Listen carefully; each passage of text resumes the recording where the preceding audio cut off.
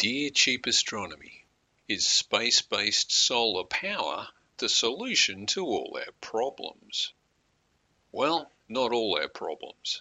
And while space-based solar power, SBSP, is technically feasible, it may not be economically viable. The general idea of SBSP is that you have a solar collecting facility in Earth orbit which then transmits the energy collected as microwaves down to the Earth's surface. Microwaves are preferred since they pass through the Earth's atmosphere relatively well and should not harm aircraft, ground infrastructure or people if they happen to get in the way. It might seem a bit daft to intercept light that can already pass through the atmosphere, convert it into a lower energy form of light, and then pass that through the atmosphere, but the collection of solar energy in space has a lot of advantages over collecting it on the ground. Firstly, passage through the atmosphere scatters sunlight, and higher energy wavelengths in the ultraviolet just bounce straight off. A solar panel in space can generate 2 or 3 times more power than an equivalent solar panel on the Earth's surface.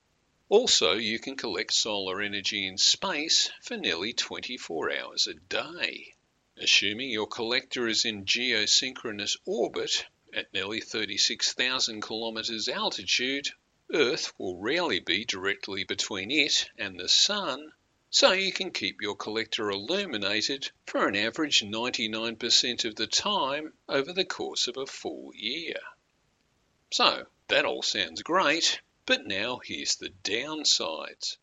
Since we are talking about a microwave beam with a lower intensity than sunlight, you'll need a very wide beam to transmit a worthwhile amount of power to the surface. A transmitter aperture of around 1 kilometre in diameter is suggested. And since you are sending a 1 kilometre diameter microwave beam across a distance of 36,000 kilometres, with the last 10,000 kilometres being through Earth's atmosphere, the beam will spread, meaning you need a much bigger receiving aperture on the ground, which might be 10 kilometres in diameter.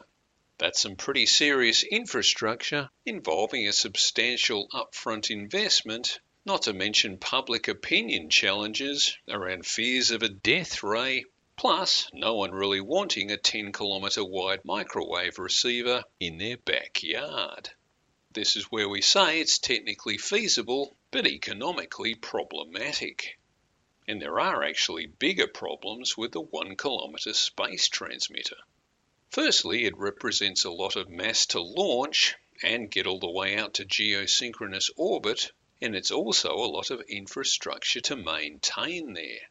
In geosynchronous orbit, above the Earth's magnetosphere, solar panel surfaces are quickly degraded by the solar wind, and micrometeor strikes on a 1 kilometre diameter surface area are going to be inevitable, if not frequent.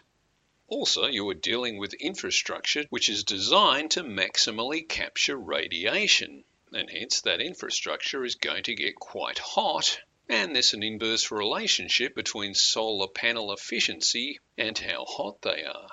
You can deal with that by adding a cooling system, but really that's just a heat transfer system. You'd still have to get rid of the heat somewhere, perhaps through large surface area radiator panels.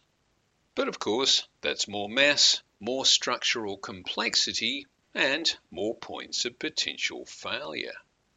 Nonetheless, in January 2023, Caltech's Space Solar Power Demonstrator was launched into low Earth orbit aboard a SpaceX Falcon 9 rocket. The small satellite did demonstrate that components of a space-based solar power system could work in Earth's orbit, and the unit did successfully transmit a tiny microwave signal back to Earth. So that confirms the technical feasibility, but the next step of scaling it up to a meaningfully productive and economically viable system is where all the question marks lie. The whole thing looks to be hugely expensive, and a cost-benefit analysis is difficult to undertake, until we actually build something to scale. So, we're not meaning to write the whole thing off as a bad idea, but the cost and uncertainties involved in implementing a working system mean that it's not going to happen anytime soon. There is a commitment from several government agencies to further develop small-scale trials, which is probably the best way forward for now.